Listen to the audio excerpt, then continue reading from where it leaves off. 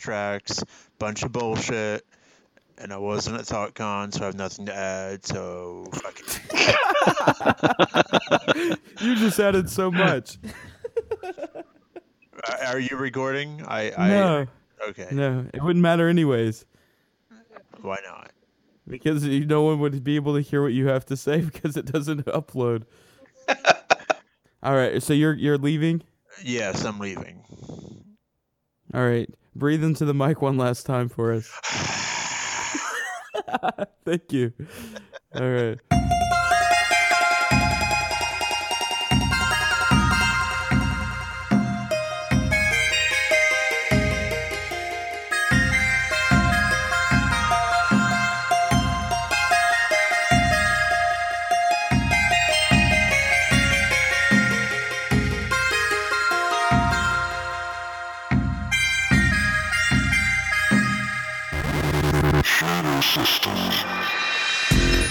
Welcome, ladies and gentlemen, boys and girls, to ShadowCast, episode 24. I am WhiskeyNeon, joined tonight with blackmath. Hello. Mr.Chin. Hello. Rainmaker. Good evening. And wirefall. Greetings.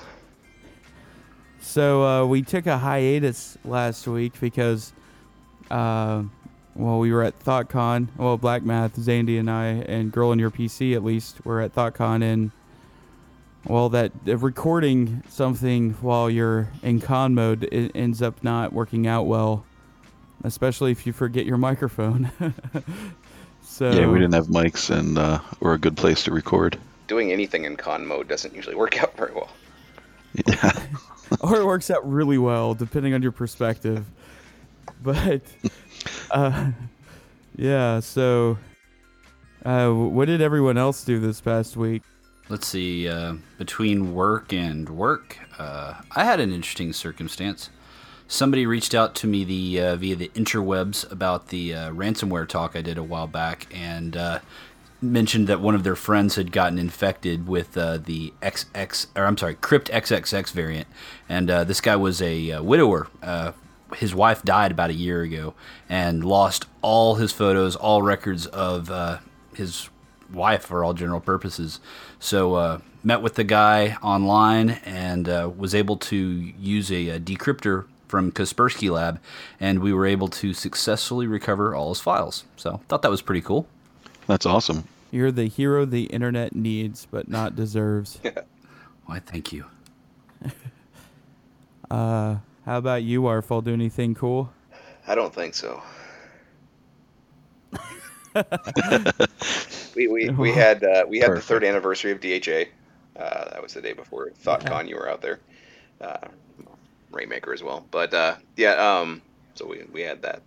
That went fairly well. I just posted the invite out for next month's meetup. Cool. Looking at doing we brought it up at the meetup.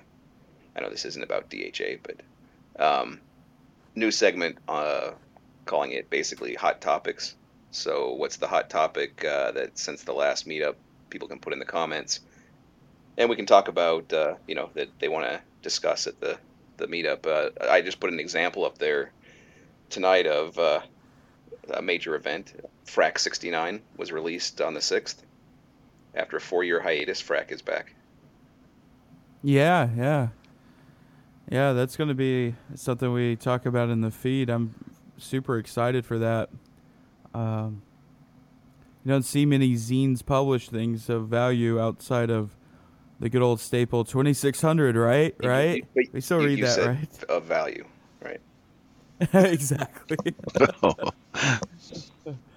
So, yeah, the 3rd year anniversary, it was pretty awesome. There was a pretty big turnout. I don't know. Isaac didn't show up, so I don't know if we have a head count. No, but it was. I did some rough counts a couple of times, not knowing. Since we have so many rooms now, it's like getting the count in a brothel. But it was in the mid.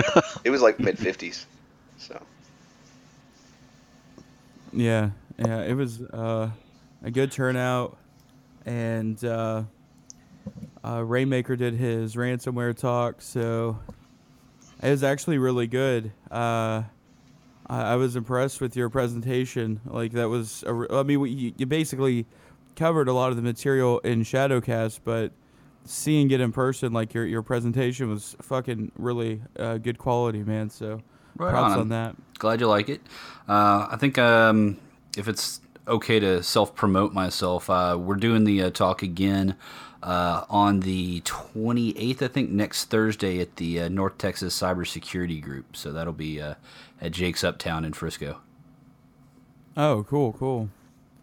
And for all the listeners, if you want to look at the slide deck, it's at shadow.systems, and you can listen to the full episode on episode 18, where Rainmaker goes over the history of ransomware and where we are now. So it's pretty cool. Well, I think that covers about everything. So why don't we move into the first segment of the show? Now it's time for the feed. All right.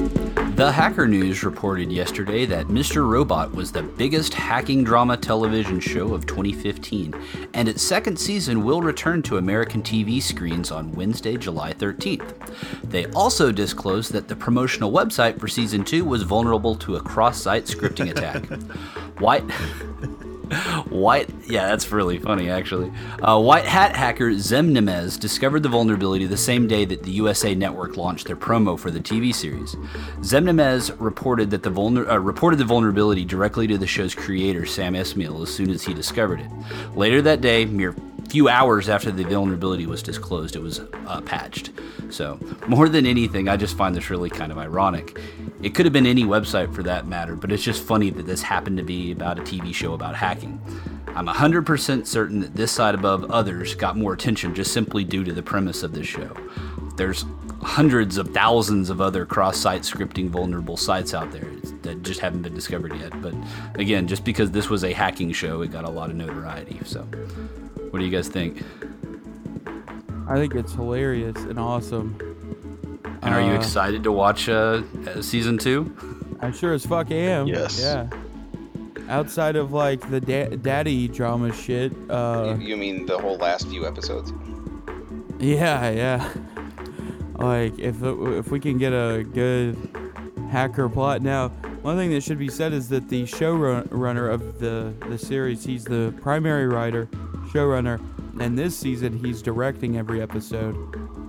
So it's going to be a little different in that sense, and hopefully the entire show will be able to be done in a more streamlined manner. So we'll see how well that ends up happening, you know. I don't know, I'm excited. It's kind of like, I don't know, it's pretty cool going over to Wirefalls and watching fucking Mr. Robot and hear him rant about it while you're watching the show. That in Game of Thrones, he'll fucking be pissed off, and it's really funny to hear him rant about it. All right, well, moving on. I got a story from Krebs. Krebs on Security reports that the credit bureau Equifax has become the latest victim of a data breach. Kroger Stores, which is a customer of Equifax's W2 Express, recently sent a letter to all their current and former employees that their W2 and salary data may have been compromised. What it appears to be is that unknown individuals have accessed Equifax's W2 Express website using the default login information, which was based on the social security numbers and the date of birth, which was believed to be obtained from some other source, such as a prior data breach from another organization or institution. Along the same lines, last month Stanford University alerted 600 of their former employees, just as Northwestern University did the same for 150 of their employees, to let them know that their salary information and tax data were stolen earlier in the year. What's kind of interesting here is Kroger said that it would be offering free credit monitoring services to all employees affected by the breach, which is, standard operating procedure. What's interesting, though, is that Kroger declined to say which company would be providing the monitoring, but they did confirm that it would not be Equifax that would be paying for the credit monitoring. So the lesson to be learned here is that, if you receive a PIN or some default information from an employer or like an HR web portal, and you didn't change it, it's still there. It's still the default PIN. It's prime for the picking.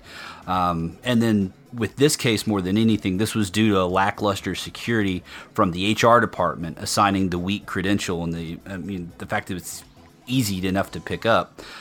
So this really wasn't an issue with Equifax per se. And based on Kroger's response, they know it too. Any thoughts on that?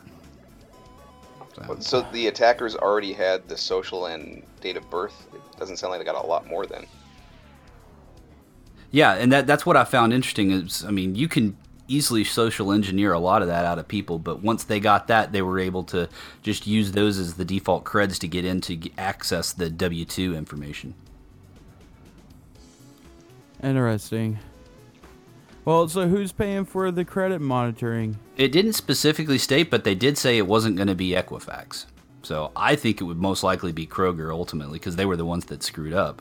Probably. It really comes down to all those people already got breached anyways and probably have a year's worth of credit monitoring. Yeah, and you make a good point, because like Wirefall was saying, it was a previously compromised potential, other situation that caused those initial credentials to be exposed. So who's really at fault here? It doesn't matter. It wasn't Equifax. And you wouldn't want Equifax paying for it, because then you'd get Equifax's credit report monitoring. Yeah, exactly. All right, well, along the same lines as Krebs also is reporting that the fast food burger joint Wendy's was compromised by a credit card stealing malware on their point-of-sale systems. This happened to roughly 300 of the company's 5,500 franchise stores.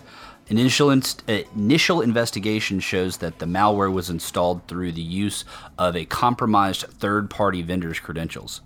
What's interesting to note here is that the company specifically stated that their Aloha POS systems were not compromised or impacted by this activity. I personally myself have worked on Aloha POS systems in the past and, in a different world, and I can tell you it's no way in any form or factor that those systems are secure. I love Aloha. It's a great point-of-sale system. I used it all the time, but the base builds that I worked on back in the day had zero native security built into it, and to be perfectly honest, I'm doubtful that any improvements have been made since then. So, additionally, Wendy's stated that there are approximately 50 franchise stores experiencing or have been found to have other cybersecurity issues on top of this credit card malware. But so, alongside the Frosties and but the point of sale system hasn't been compromised. Well, that particular point-of-sale system. A lot of these retailers will run multiple different point-of-sale systems depending on the franchisee and things like that. Yeah. And it doesn't really matter how secure the POS is if, 90% of all fucking POSs have a VNC server instance on them. Yeah, absolutely. Anyways. And that's the thing is that, potentially some, managed service provider that's doing their patching or maintenance or whatever was compromised. That's potentially how they were able to get in. So. Yeah, that happened a couple Target. Years ago. Well, not just Target. It was a fast food franchise. I forgot what it was, but there was a MSP who got breached, and all of their clients for this fast food joint, I forgot who it was. I can't remember off the top of my head, but yeah, they just used their fucking remote administration systems to get on those POS systems. Wow. And that ended up shutting that MSP down, rightfully so. Rightfully so, yeah. So alongside the Frosties and fries that I had earlier today, that just didn't sit well with me. I think I'll be taking my business elsewhere. Or will you? Probably not. I'm hungry. Because Wirefall, you always argue that it doesn't fucking matter. It doesn't fucking matter. Because we'll still go to Wendy's. Well, what's your liability?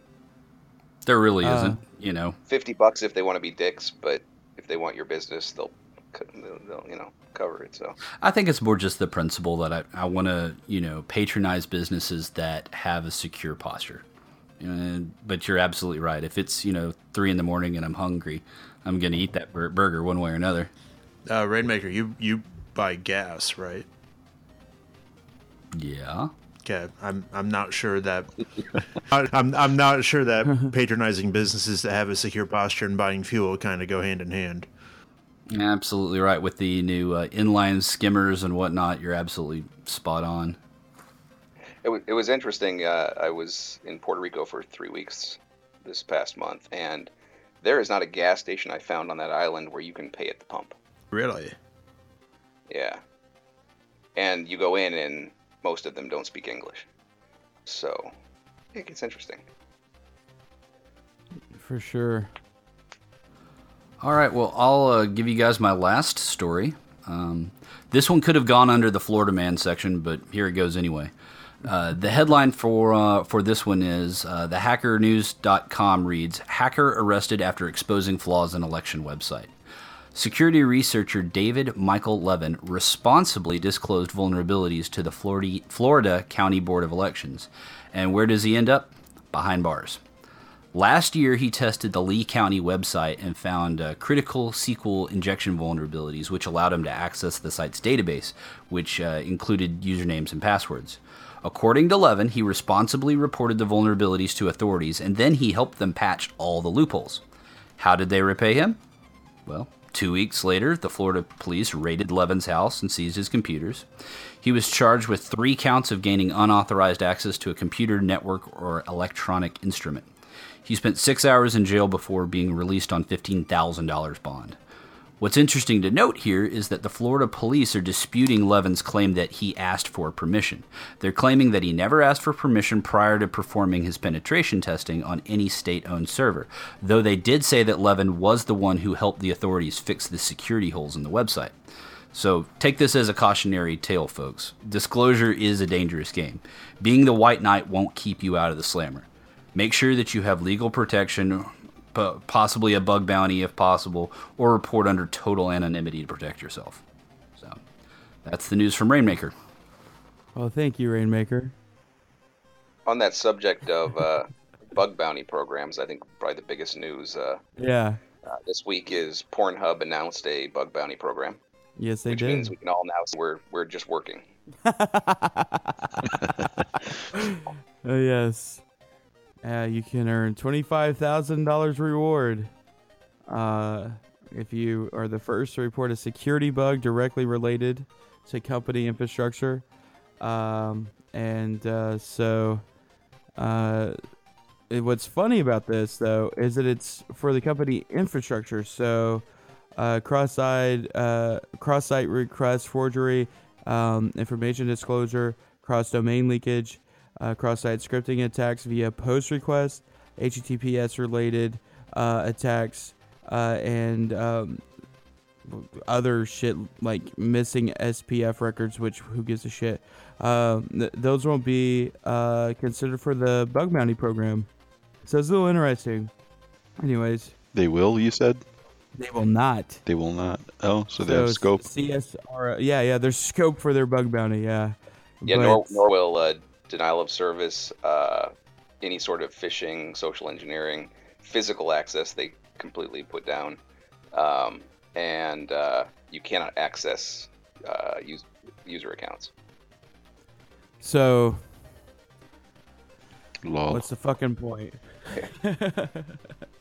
Annette last night said that they were going to offer that you could have sex with one of their porn stars as the highest reward. And I was like, are you shitting me? And it's like, no, but think about it. If they did that, they'd have the most secure site on the internet. So he's very true with that. I think a lot of people would be stepping up to the plate, but I'd take the 25,000. Yeah, with the 25,000. You could have a good time with 25 grand. Yeah, you can get a couple porn stars with that. Anyways, moving on to more, grown-up topics. Thought I was on ShadowCast. Yeah, I know, right? The Jigsaw ransomware is back, but it's now called the Crypto Hitman, and uses on the little screen there the character from the Hitman video games. You have to pay the ransom to the email address cryptohitman@yandex.com. I wonder where this guy's from if he's using Yandex. Anyways, what's funny about this is that he adds the .porno extension to all of the encrypted files. So the Jigsaw ransomware decryptor actually works on this. So I don't know why the fuck he would even bother, but yeah. So basically, he just rebranded it, huh? Yeah, but he rebranded it. But the lock screen is all porn. And it's just got a bunch of shitload of porn in the Hitman guy, and it's got the countdown clock. So you got all this porno on your fucking computer, and if you want it off, you gotta pay this bastard, which is pretty fucking funny. Because imagine if you're at work and then that screen shows up. What are you gonna do? Because remember, if you restart the program, it's gonna delete a bunch of shit. So this is completely, off the cuff brainstorm, but a ransomware that downloads cheese pizza to your computer, then threatens to call the FBI. Now you've DDoSed the FBI.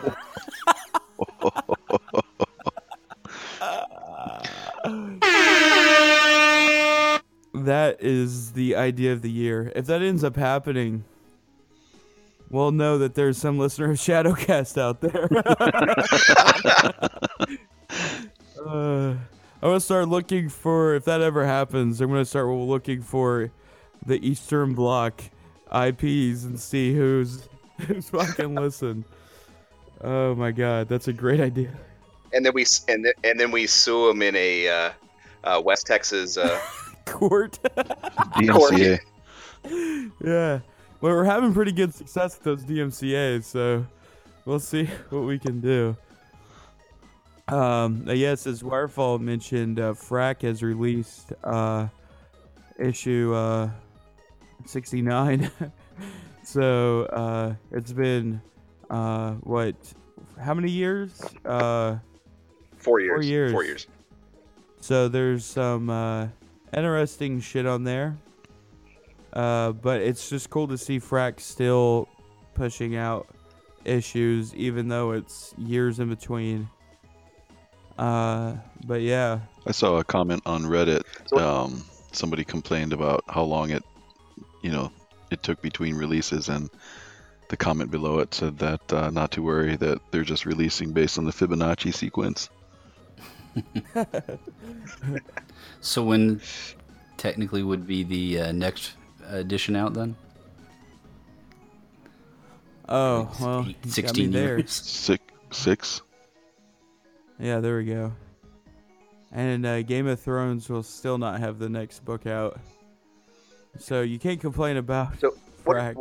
What are people's thoughts on the future of zines like 2600 and Frack in the age of the Twitters and the Reddits? Dead. Game over. And I was going to use that exact metaphor for your mom. So let's revisit that for your mom, because there's a lot to talk about when it comes to your mom. So, but yeah. So I'm sure you guys saw that Walmart is suing Visa. Did y'all hear about that? Yeah, it's having to do with the chip and pin. Yeah, it's the lack of the pin that they're pissed about. And I think this is hilarious because, Rainmaker, you were talking about how you want to support organizations that care about your security. And the most evil corporation for retail is Walmart. And here they are, asking for the pin to be required on debit cards with the chip when making a purchase. And so is it because of a noble cause, or No. it cost them money? They got some money. Yeah, because the way the credit card companies, the merchants are who gets fucked over. And have any of y'all ever had a credit card cloned before? Not that I'm Can't say that I have. All right, well, I've had experienced this with former company where our employees were having, basically we had a lot of employees that were traveling all the time. And we couldn't trust the credit cards. We actually had prepaid debit cards, basically, for them to travel, because in South Texas, they would just get fucked over royally. The hotels, some employee would take that hotel's credit card information, and through whatever, either it was sold or it was organized crime, you'd have fuckers up in like Oregon and then over in New York or wherever, just all over the country, go to fucking Walmart, use those cards, and rack up hundreds of dollars worth of charges. And maybe it was a shopping spree, maybe it was a shit ton of gas. It varied, but it was always Walmart.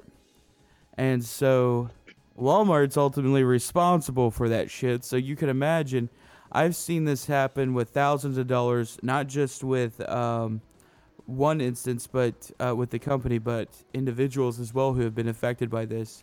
And it's always Walmart that they were going to. So Walmart's seeing thousands of dollars that they're losing, and this is totally a cover your ass thing for Walmart. But honestly, the whole chip and pin concept was to make fraud impossible, or at least theoretically impossible. And in the U.S., we're just half-assing it. So I mean, that's the point. They do have a point there, is that it isn't chip and pin; it's chip and signature. Who the hell validates signatures? The back of my cards say CID, and nobody ever does. The back of my card, I had one card that just had a penis drawing. Could you recreate that penis drawing on Will? Yeah. Oh yeah, I can draw a penis like you wouldn't believe, and it's the exact same one every time. But On those little LED signature pads, I like to fill the entire thing in black, personally. Nice. I always do smiley faces. And it's just funny when you get a receipt with a signature and it's got a smiley face on it. It just makes my day. But yeah, so they're suing this. But yeah, Walmart is saying that 91% of fraudulent debit card purchases are done with signatures, which is fucking insane. But No, that's wrong. Maybe in their stores. well, that's what they're saying in their stores. But no, because online, I mean, there's a lot of online fraud and there's no signature. So Yeah, exactly. And the way to get around that is, there's multiple options. PayPal for a while had a virtual debit card where every time you did a transaction, it would spin up a new one for you. And that was fucking awesome. They don't have that service anymore. But Walmart says in the lawsuit that debit card purchases account for 70% of all card purchases at the store. And so, yeah, it's pretty insane. Anyways, thanks, Walmart. So Rainmaker, are you going to shop at Walmart now exclusively? Absolutely. Walmart has my business.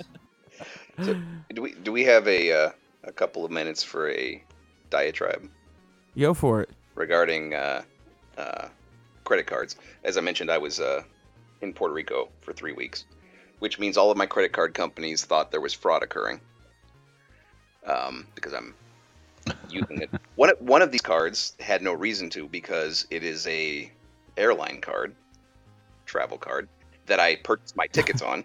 Yeah. If they're doing any form of data analysis, they know I'm in Puerto Rico. But still got a phone call after they denied my purchase at a local. I was trying to support a local company. It was called Amigo. And then they backed. Shit. Are you vaping again? Fuck. What the hell's that? That's the fire alarm. God damn it. I'm going to... Oh, give me a second. Let me mute. Continue. Okay. Oh, never mind. So I wanted to support a local company, so we went to this place called Amigo to pick up supplies for the house we rented. And they bagged all my stuff in Walmart bags. So it was a rebranded Walmart. But they denied my card, so I used another card. On the drive back to the house, I get a call from a lady who's definitely in a offshore call center, asking about a purchase I'd tried to make that they denied. And I said, yes, that was me. I was trying to, make this purchase. And she's like, because it was a large amount in a foreign country. It's like, no, you're in a foreign country. I'm in the United States. Perfect. How many people don't understand that Puerto Rico is part of the United States? But anyway, I had multiple ones. I had another card that called me. Usually it's the last 4 they asked for to verify, even though you called me, so yeah. But they didn't. They asked for my security question answer. Well, I don't know any of these. I make them all up and put them in my password safe, right? So Yeah. I was like, I don't know. I make that up. She's like, your favorite snack? It's like, I don't know. It won't. I just make this crap up. She's like, a hint. It starts with a Q. Oh my god. I'm like, whose favorite snack starts with a Q? I don't know. I could boot my PC, I can open up my password safe, and I can get this information for you, but I don't know, right? And they're just trying to validate who I am. She's like, that's fine. Do you have another credit card with our company? Yes. What's the number of it? I'm on vacation in Puerto Rico, and I didn't bring it. I don't know. Again, I can boot my PC, and I can get that information for you. And she's like, no, that's fine. This is a freak flyer card. What's the frequent flyer number for you? I don't know. Again, I can boot my PC. I can. Oh no, that's fine. All these things. If you just knew one of them, but I didn't. She's like, okay, you pay this credit card with a bank account, debit card or something. What's that number? It's like, no, it's your bank account. It's like, I don't know. Do you know your bank account number? I don't fucking know my bank account number. Again, I can boot my PC, I can whatever. Anyway, I end up going through my backpack and finding the ticket out to Puerto Rico, and it had my frequent flyer number on it. So I gave them that. They validated it.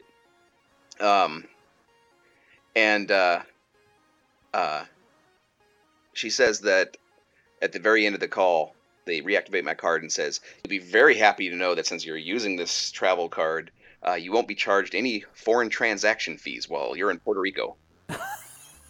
That's great. What is the conversion rate for Puerto Rican dollars? But anyway, so I hang up, I go in and I relate this to the family, and my son just starts laughing. He's like, what, your favorite snack's quinoa? Right? Yeah. It's just kind of funny. I mean, what else starts with Q? Quince, maybe. But I get a call back immediately, and she's like, we forgot to reset your challenge question answer. We have to do that. We won't authenticate you any other way but challenge question answer from now on. And she gives a whole list of challenge questions, and one of them, again, is favorite snack. And I was like, it's favorite snack. She's like, what is it? Quinoa. And she's like, are you sure you can't forget this? I'm like, you got to believe me. I will never forget this. Oh my god. But yeah, so if you can figure out what card I have and everything else that you need, yeah, then my favorite snack is quinoa. So go ahead. Is that anyway, I hope that was worth a couple minutes. Yeah. Well, that's the price you pay when you try to be secure, I guess. Like, Mr. Chin can relate to that one. No, security sucks. I mean, I try to eat the dog food, and I understand it's a pain in the ass. Yeah, I don't know. So basically, if you're not in front of a PC, you're kind of boned then, right? Oh, for me, well, for those type of the challenge questions and stuff, yeah. But I mean, usually I'm in front of my PC. I'm not usually in Puerto Rico. True. Well, I was. But anyway, it does make for interesting conversations when they ask what your mother's maiden name is, and you're reading ZXQQHVVL. It's like, yeah, she's Polish. It's a family name. Yeah, I've actually had an issue with one bank where the safe word they thought it was my mom's name, and I'm like, I don't know who there's no fucking way. There's no fucking way. Ended up being a cat's name. They just thought it was my mom. So, yeah. I don't know why. It's similar along the same lines of this, but probably 10 years ago, I used to work in a service desk, and one of the guys had the most awesome test question ever. The question that they could come up with on their own was, what are you wearing right now? And the appropriate response is, I don't think that's an appropriate question. Nice. I actually did a pen test against a company that allowed, an organization that allowed users to make up their own questions. That is a really, really bad idea. I mean, I agree there should be a large pool. You don't want a small pool because then you know what to probe for in social engineering. Yeah. But do not let them make it up, because then they create security questions like, how many grandkids do I have? 1, no, 2, no, 3. Yay, I'm in. You know? Yeah. Or what's my favorite color? Okay, it's not going to be mauve. It's going to be red, blue, green. Yeah. Well, you could always just try asking people, "Hey, what's your favorite color? And when's your kid's birthday?" 'Cause- Oh no, there was one individual I wanted to get into. I couldn't guess his security question. There was personal reasons that I was aiming for a specific individual. It was his dog's name. I went through every one of the canine lists online, and so I ended up just sending a phishing email with that I was a okay, so this is school related. I was a student, and we had to write about somebody we respected, and he was a basically principal of the school district. And so I said that I respected what he was trying to do with the school system. I needed to do a report, and I asked a bunch of questions. And at the end, I just said, and maybe anything interesting, like hobbies or pets. Oh, wow. Yeah. Nice. Yeah. If the person's famous, you can just go on their Wikipedia page and get all that information. Like what happened to Sarah Palin. But yeah, well, thanks for that that bit of news. I'm gonna skip a bunch of shit, but basically, Mark and Noga discovered 7-zip vulnerabilities. So, some interesting shit there. There's an out-of-bounds read vulnerability, a heap overflow vulnerability, and there was a couple of other things there, I think, too. But it's on the Talos blog. Update 7-zip. I would imagine a lot of people use 7-zip. I do. Well, it's not just 7-zip. Anybody who uses those libraries, Right. which included a bunch of security companies that do that for their signatures. Yeah. So you definitely want to make sure that everything's up to date. And so what you want to do, if you want to read this blog entry, you go to tinyurl.com/MrChin_unzip. It'll take you to the blog entry. Since we were last on ShadowCast, Verizon released their 2016 data breach investigations report, and they had a top 10 vulnerabilities, and everyone's been shitting on it because they based all of this information off of their IDS trips, not actual exploitation. So I don't know why they consider TLS Freak to be such a huge threat when out of all of the HTTPS servers currently on the internet, only 11.8% are vulnerable. And plus the fact that that's not just a, run-of-the-mill bullshit thing. Most of your websites are actually vulnerable to it, or, there's some shopping sites. There's some tinyurl.com, for example, is vulnerable. Some shopping sites, but a lot of it's foreign shit. So, anyways, don't just ingest everything from the DBIR. Be sure to read the criticisms and make decisions for your enterprise appropriately. But that being said, thank you Verizon for that report.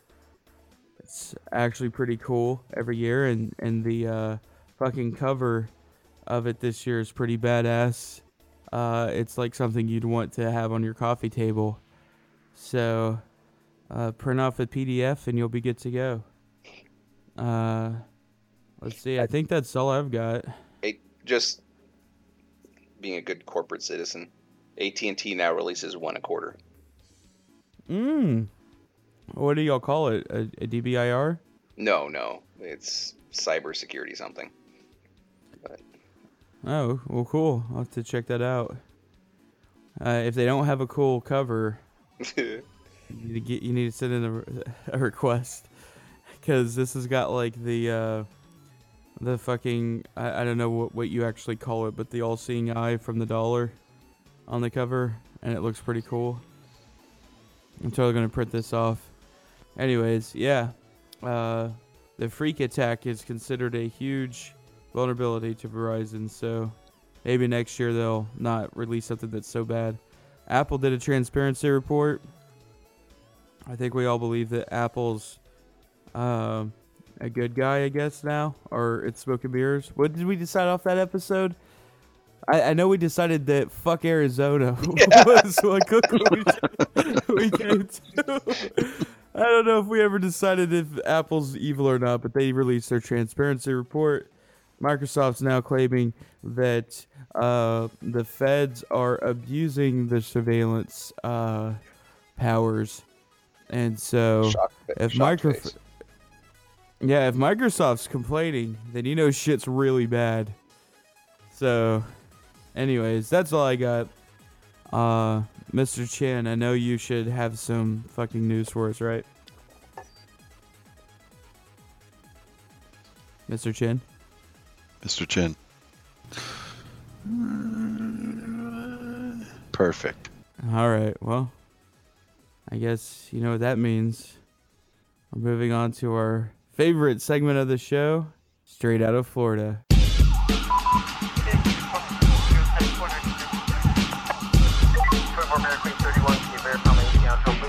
Straight out of Dade County, a crazy chico named Akalai. Florida man shoots himself, doesn't notice until days later. It took 2 days for Michael Belvins to notice the bullet holes in his arm, only after changing shirts. Yeah. Did he see stains from blood seeping through the fabric? Sheriff's deputies later determined that Belvins, age 37, accidentally shot himself while cleaning a handgun in the living room of his Florida home. Belvins stood up while cleaning the .22 caliber pistol before feeling his back lock up. See, Belvins, he suffers from a back injury, so he takes fucking painkillers. And the sharp pain caused his back to give out, and he fell face down on the edge of a glass coffee table. Then he heard a gunshot. He didn't know where the bullet went, but he got his left eyebrow cut by the coffee table. And he didn't feel shit because he was so fucked up on pain meds. But for 2 days, he was just doing his own thing. And after the third day, he takes off his fucking shirt. And it was black, long sleeved, and he didn't notice the blood stains because it was black, you know. But then he put on a light brown shirt, and then he started seeing his blood and found the injury. He could see where the bullet entered his left arm and where it exited.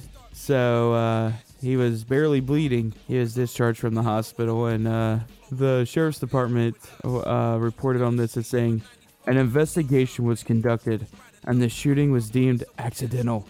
Case is closed. And the shooting was determined to be idiotic. Yeah, no shit. Did you say in the beginning that he was cleaning his gun? He was cleaning, yeah. He was cleaning a loaded gun. Yep. And Did it so have a imagine the silencer? scenario. Yeah, well, he was cleaning the gun, and his back locks up, so he's like, oh, fuck. Falls forward, smashes his fucking coffee table, gets cut by it. Hears the gun go off, it fucking shoots him, goes through his body. Only because the fat ass didn't change his shirt for 3 days. He didn't fucking know. Whoa. It was just black like my teeth. That's kind of nutty. Oh, there we go. We've got Mr. Chin. And yeah, that is nutty. So I'm like giving CPR to my phone right now. we can hear that. I want to reiterate, though, he was cleaning a loaded gun. Yes. And Mr. Chin, you've got a pistol, right? I do. And when you're not mouth breathing, and you're trying to clean it, do you ever clean it while it's loaded? No. You might be loaded while you clean it, but you don't clean it while you're loaded. In this case, the dude was doing both. Yeah. I would have to say, kudos to those fucking painkillers for getting shot, not knowing that you got fucking shot. That's pretty awesome. Although it was a 22, it's still fucking burn. I would hate to see if he, had a higher caliber. That would have been fucking insane. But yeah, that's what Florida Man was up to this past week. So, Mr. Chin, do you have any advice for those who may be high as fuck and trying to clean loaded pistols? Don't clean a loaded pistol.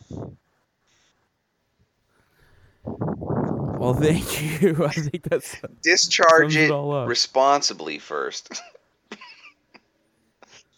Yeah. Whenever you've got like a load, how do you discharge it, Mr. Chin? Depends on the context. But I'll normally aim twice and shoot once. All right. Perfect.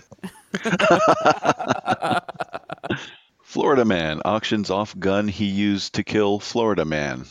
George Zimmerman, the infamous shooter of Trayvon Martin that sparked a lot of protests,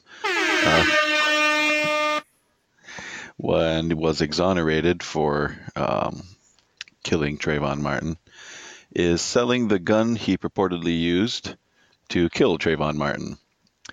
He tried auctioning it off on 2 different websites. The first website, called Gunbroker, ended up taking the listing down, saying it had rejected the idea. They said, "Our site rules state that we reserve the right to reject listings at our sole discretion and have done so with the Zimmerman listing. We want no part in the listing on our website or in any of the publicity it is receiving." So he went to a different website called United Gun Group and started a bid of $5,000, but United Gun Group put out a statement saying the gun will not be sold on its site as well. He's saying that it's an American firearm icon and a piece of history. So, once again, George Zimmerman, big Florida man, making the news. That deserved 2 air horns. Apparently, proceeds from the gun sale were supposed to be used to fight Black Lives Matter. Holy To shit. fight Black Lives Matter. To quote, "Fight Black Lives Matter, violence against law enforcement officers." Oh my god.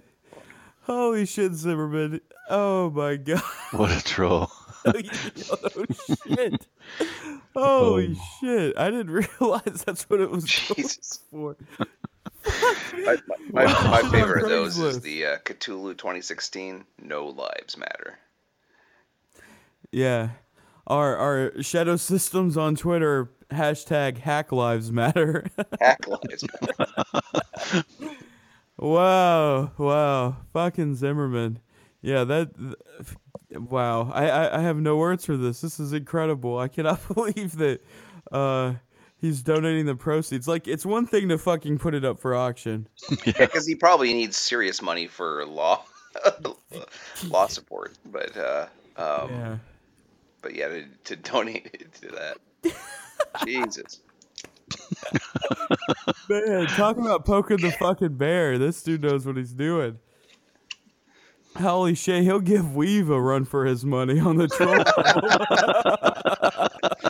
Hey, does George Zimmerman have a Twitter account? I don't know, but we're going to follow him if that's the case. Not as an endorsement. But yeah. Anyways, holy shit. All right, well, that was the bonus Florida man for the evening. Thank you, blackmath. You're welcome. So we'll move on to our main topic of the show, or what we like to call your mom. Come on, come all. Engaging your mom in 3, 2, 1. Activate. Your mom for this evening brought to you by THOTCON, the greatest conference in Chicago. So yeah, we went to THOTCon. THOTCon 7. Yeah, we didn't go to THOTCon 6 because that was last year. Yep. Two-thirds of the current crew. Yes, we have, I was myself, Blackmath, and Zandy. Hello. And then the girl in your PC, all went. And so yeah, how did we get up there? You took the train, right? Yeah, I took a multi-hour train ride, which wasn't too bad. And I believe Zandy, who lives, somewhat nearby, did not take the train. He took the megabus. Yeah. Which I think cost more than my train tickets. It did. So when we were doing the episode where we talked about starting your own con or hacker group and shit, we told the story about how we went up to Chicago and I took the megabus. What I didn't say on the show was that when I came back, the megabus I was on caught on fire. And then that was a whole fucking ordeal. But, so it's almost like a thing now where we need to have someone, when we all converge someplace, fucking use a megabus. And Not so me. Zandy did that for us. I took one for the team. Yeah. And it should be noted that my entire round trip was less than what he paid for like how long is it if you drove in your car? Maybe 4.5 hours. I had a 24-hour trip. Well, what's Which funny way? is we're at the conference and it had already started, and I messaged Zandy on my way there, and he said he was on the bus, and I thought he was on like the CTA, like the city bus. And then we realized that he was still on the megabus because he had forgotten about the time zone change. Yeah. And that's when he realized he was going to be quite late to the conference.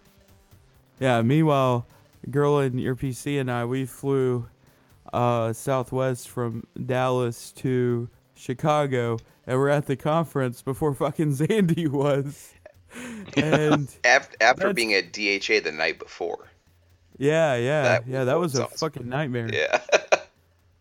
I left fucking family karaoke. I don't know what time it was, after 11. I know that much.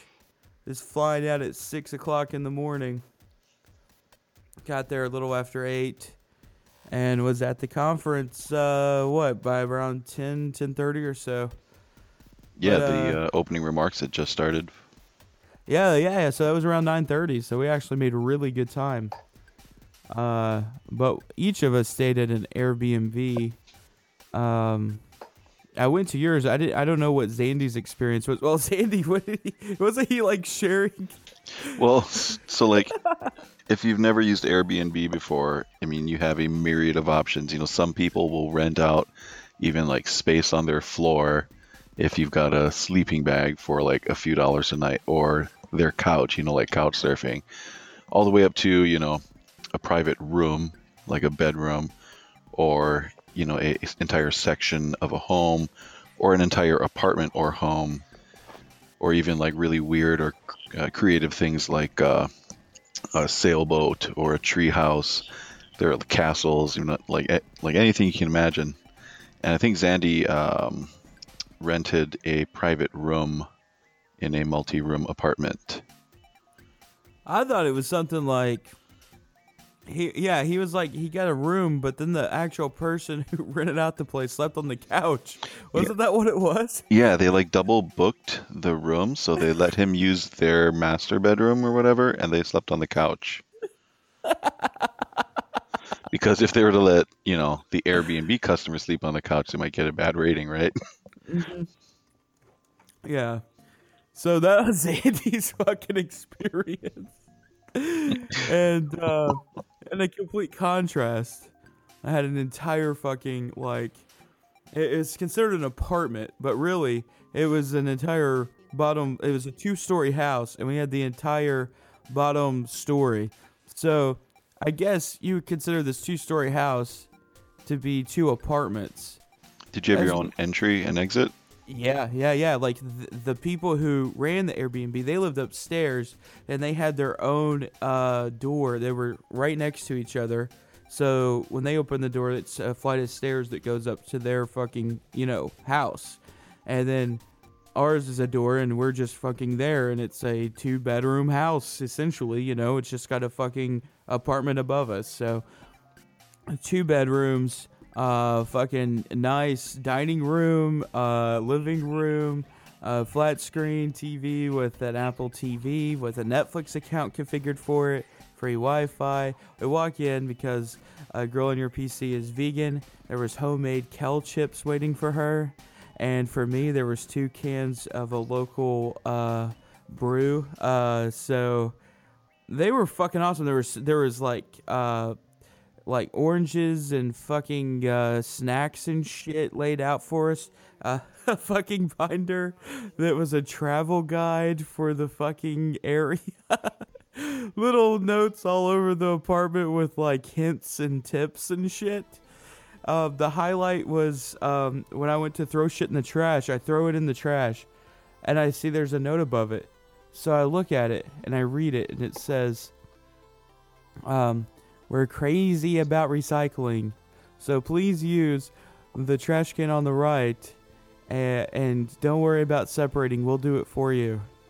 And I look at the trash can on the right, and that's where you're supposed to recycle, and it's got a Clinton Gore 96 campaign sticker on it. So I'm reading this and I'm like, well shit, okay. I picked it out of the trash and put it in the recycling bin. I didn't know what the fuck was okay to recycle or not, so we basically used that as our trash can.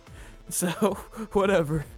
Out in the front there is a birdhouse looking thing, but you open the door on it and it's a hippie library where there's all these books in there, and you can check a book out and return it whenever you want, or just place a new book in there, or if you like the book, keep it.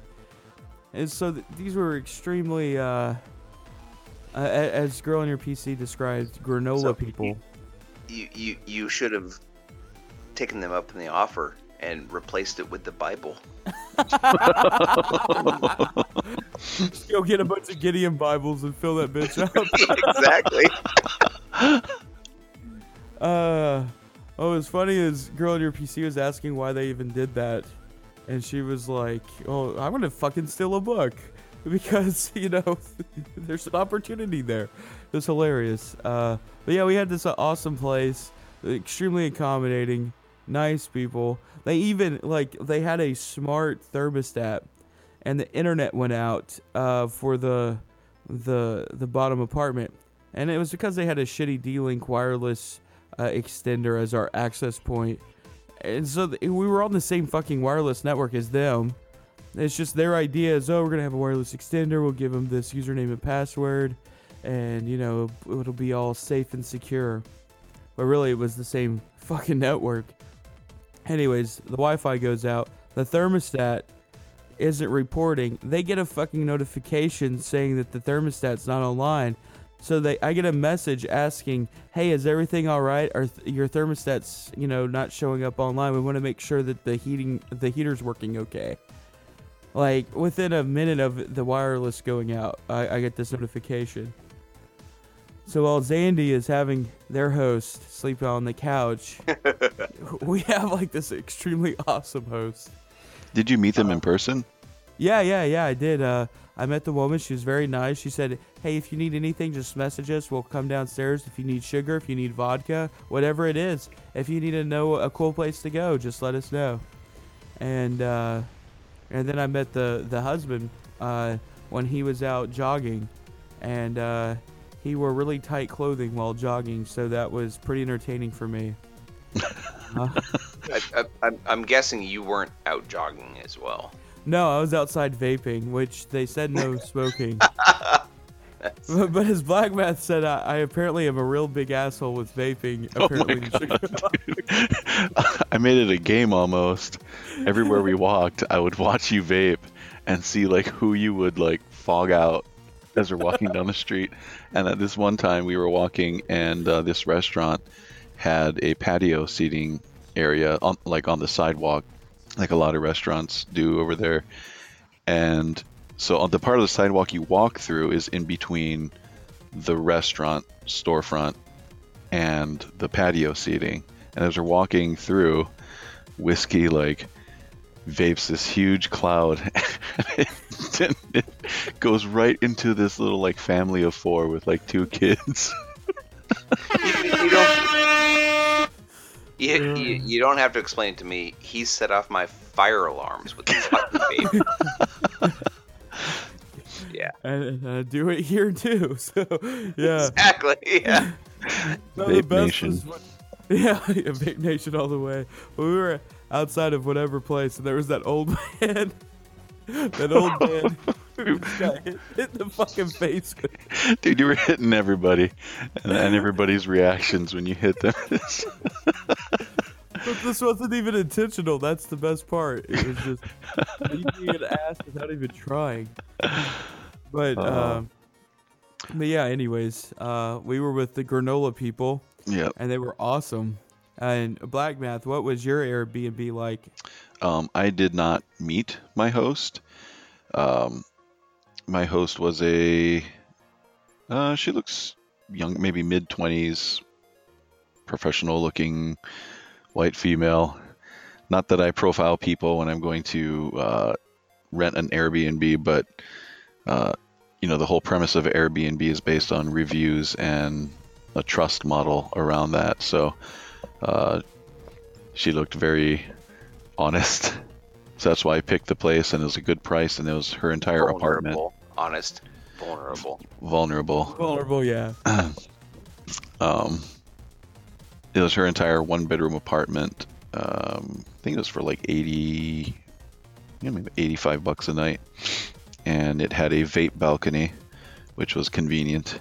But yeah, I did not meet her actually. I received instructions to head to the apartment and use the intercom, which a lot of apartment buildings, the intercoms, what they do is you have an app on your phone, and it actually summons you on your phone, and you can buzz people in remotely.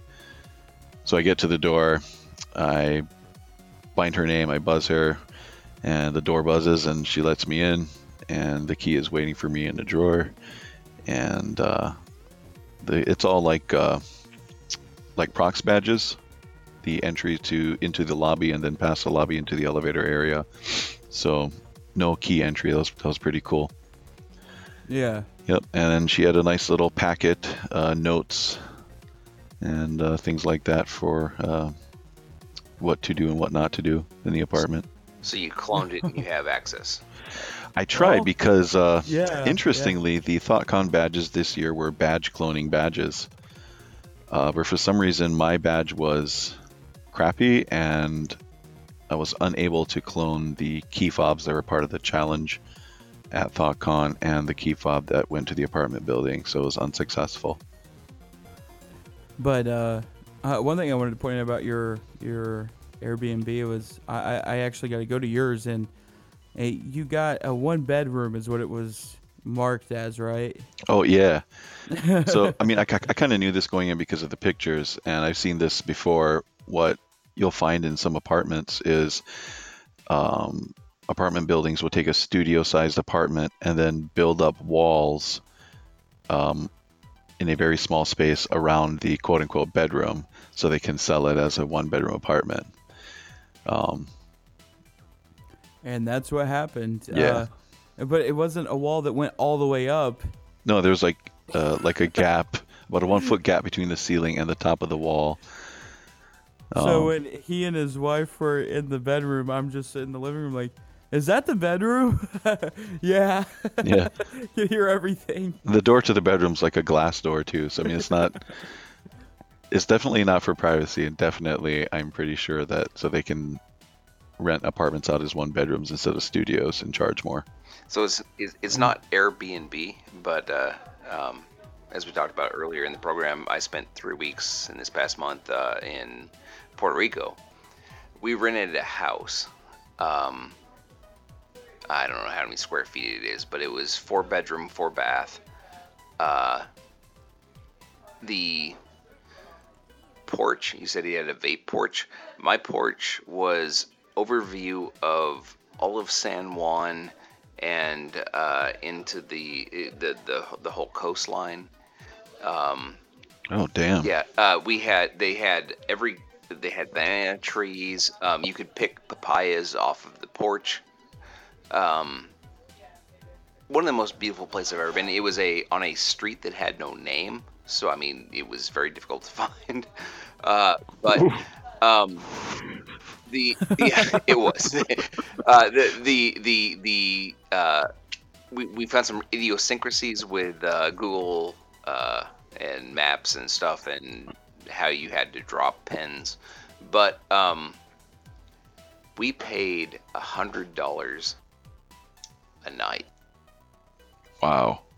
Yeah. Oh my god. It was more to go and rent a hotel in San Juan in the areas than this house, which had 2 places. It had we had like 18 people at one point there, and fucking amazing.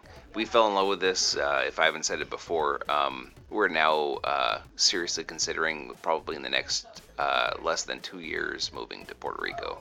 It's freaking amazing. Will you start up PHA? Yes, I will.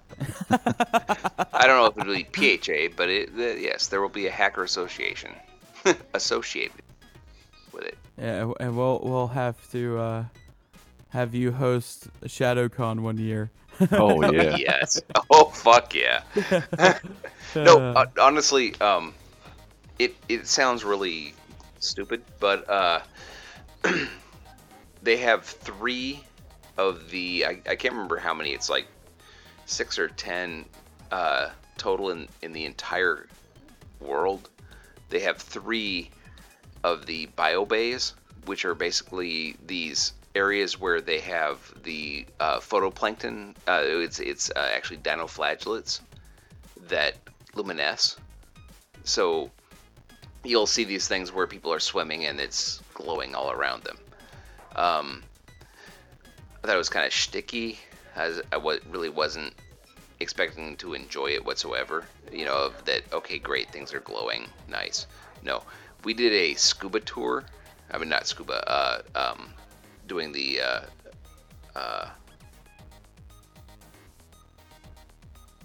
what the hell is that? Just the, snorkel? Snorkeling, yeah. Thank you.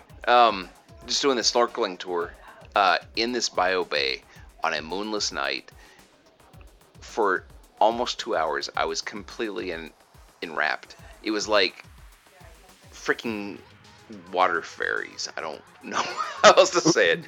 It was amazing. It was enchanting. It was like, I thought Disney was stupid because I didn't ever go to it till I was 16. This is what Disney was supposed to be. It was fucking amazing. Wow. Yeah. Man, I have to go to Puerto Rico. It's cool. Yeah, no shit. They have caverns. They have, well, first they have the 3rd longest underground river, which is part of the cavern system.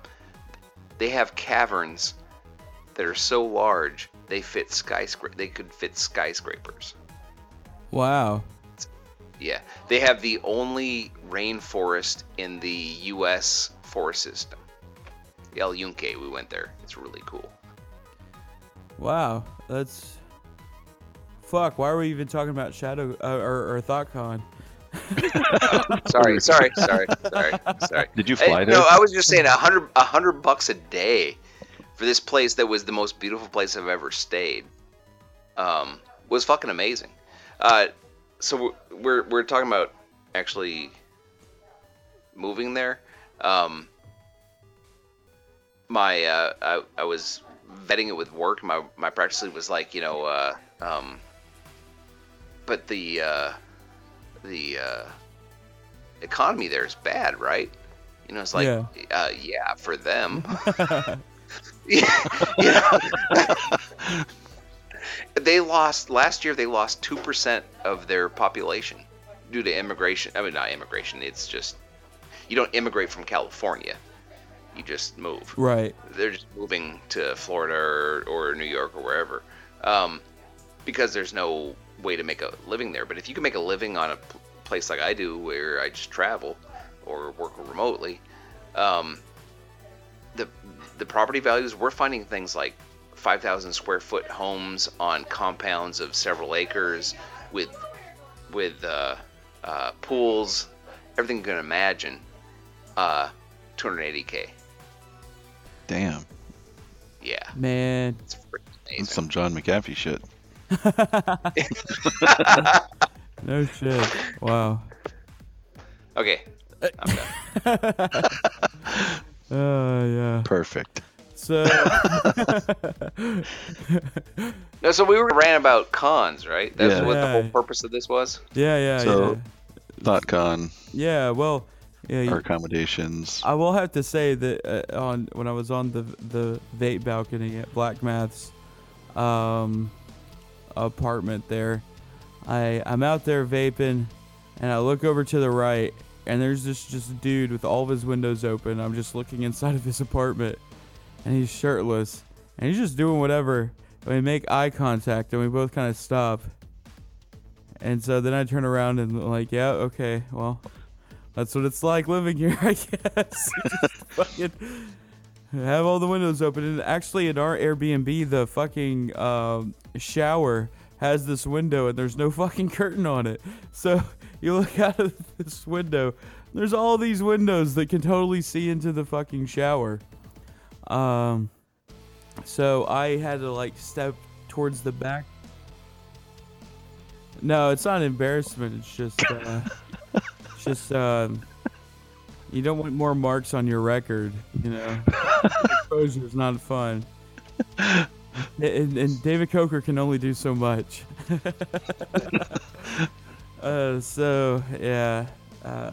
Anyways, the con itself. Yeah. We get there, and like we said, the badge was really fucking cool. The idea was that you could have, you flip a switch and it's in receive mode, and it can store up to 3 key fob style RFID entry things like what you use for your gym or apartment or at the lab.ms.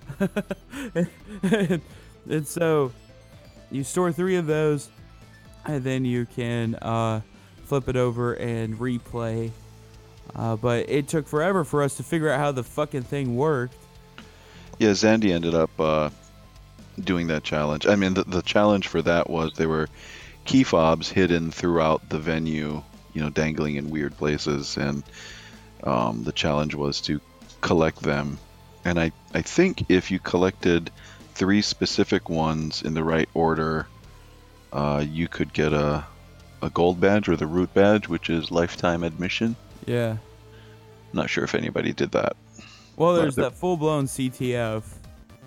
And what was the URL for it? Oh, man, what was it? I forget. Something.wtf.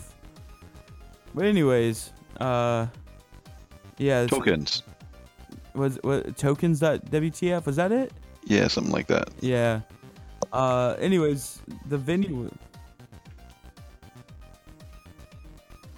Well, we'll get to that.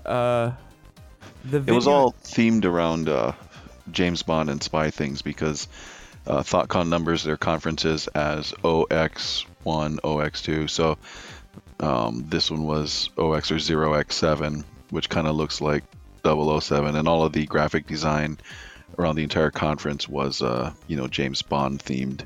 Yeah. So of course the challenges were all themed that way as well. Yeah, and there was a Nintendo 64 with GoldenEye playing up at the in the villages, but the venue itself was the same one that they've done for the past 4 years. Yeah, they always say it's a secret location and will be disclosed a week before the event. And it's the same one. Yeah, which was actually a pretty cool venue. They've got all these old, expensive classic cars and a bunch of neon signs, which the neon signs had, I thought, added like a nice, cool, colorful glow in all the different spots. Unfortunately, they did not have a neon sign that said whiskey, but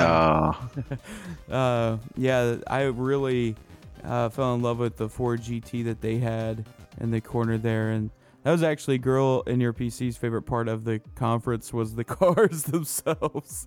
So, yeah. They were cool. They had a bunch of vintage Ferraris and stuff like that. Yeah, there's a Maserati and all kinds of cool shit in there. But then they had so you had the bottom floor, which is one area where they did a lot of the speaking, keynotes, etc. Then you go upstairs on the second floor. That's where all the villages and the BarCon was, which was the bar that you had to pay for every fucking drink. Except soda. Yeah, except for soda, yeah. And then if you went through that, walked down the stairs, and went through the alley into another door, there was the second track. And yeah, so it was pretty cool layout. And the third floor was the VIP section. So, as far as the villages, there was your typical vendor booths. There was the network operations center. There was a part for where that N64 console was. And the lockpicking village, which was a huge success because they didn't fucking show up or whatever happened. I was disappointed. Yeah, so that didn't even occur. The bar section had all the tables, and there was a projector set up with a ATT Wi-Fi access point, which every image was shown on the projector. First day, it was full of fucking porn and dicks everywhere. Yes. So basically, THOTCON had 3 different wireless access points. 2 that had THOTCON in the name. That were one was like an EAP and supposedly the most secure with like device certificates that you can install. The second one was just I'm guessing like a WPA2 network that they warn somebody could still spoof. And then there was just an open ATT Wi-Fi network, and they were sniffing all of the traffic on that and displaying stats on the projector. I looked like they were doing vuln scans too, because they were displaying the top 5 or top 10 vulnerabilities. Yeah. And the larger part of the projector screen were all of the images that were passing through in clear text. And the first day was a lot of dicks. Yeah, a lot of dicks, a lot of porn. And the second day, they had please no porn added. But I will say my major disappointment with that whole bullshit was with having to pay for your lunch. We paid like, what was it, $160 for a general admission ticket, and then we had to pay for lunch, which is $8. And then so I made sure I ate a lot during the after party, which was free. Yeah, I bought 1 meal ticket, and I know you, like blackmath bought 2, and we both didn't fucking use ours, like idiots. And then, like a beer was $5, coffee was $3, and it was shitty coffee. So that was a huge disappointment. Like I know wirefall, your biggest complaint about HackerCons is the shitty coffee. Imagine if you paid $3 for that cup of coffee. I won't say it's my biggest complaint. It's one of the things I bitch about, which I bitch about a lot of shit. Yeah. But yeah, for a reference though, like recently went to ISSW, the Information Security Southwest, which they have free coffee. They also have a free the first morning, mimosa bar. They will not give you champagne. It's mimosas. So all you have to do, though, I found out, is order a mimosa, hold the orange juice.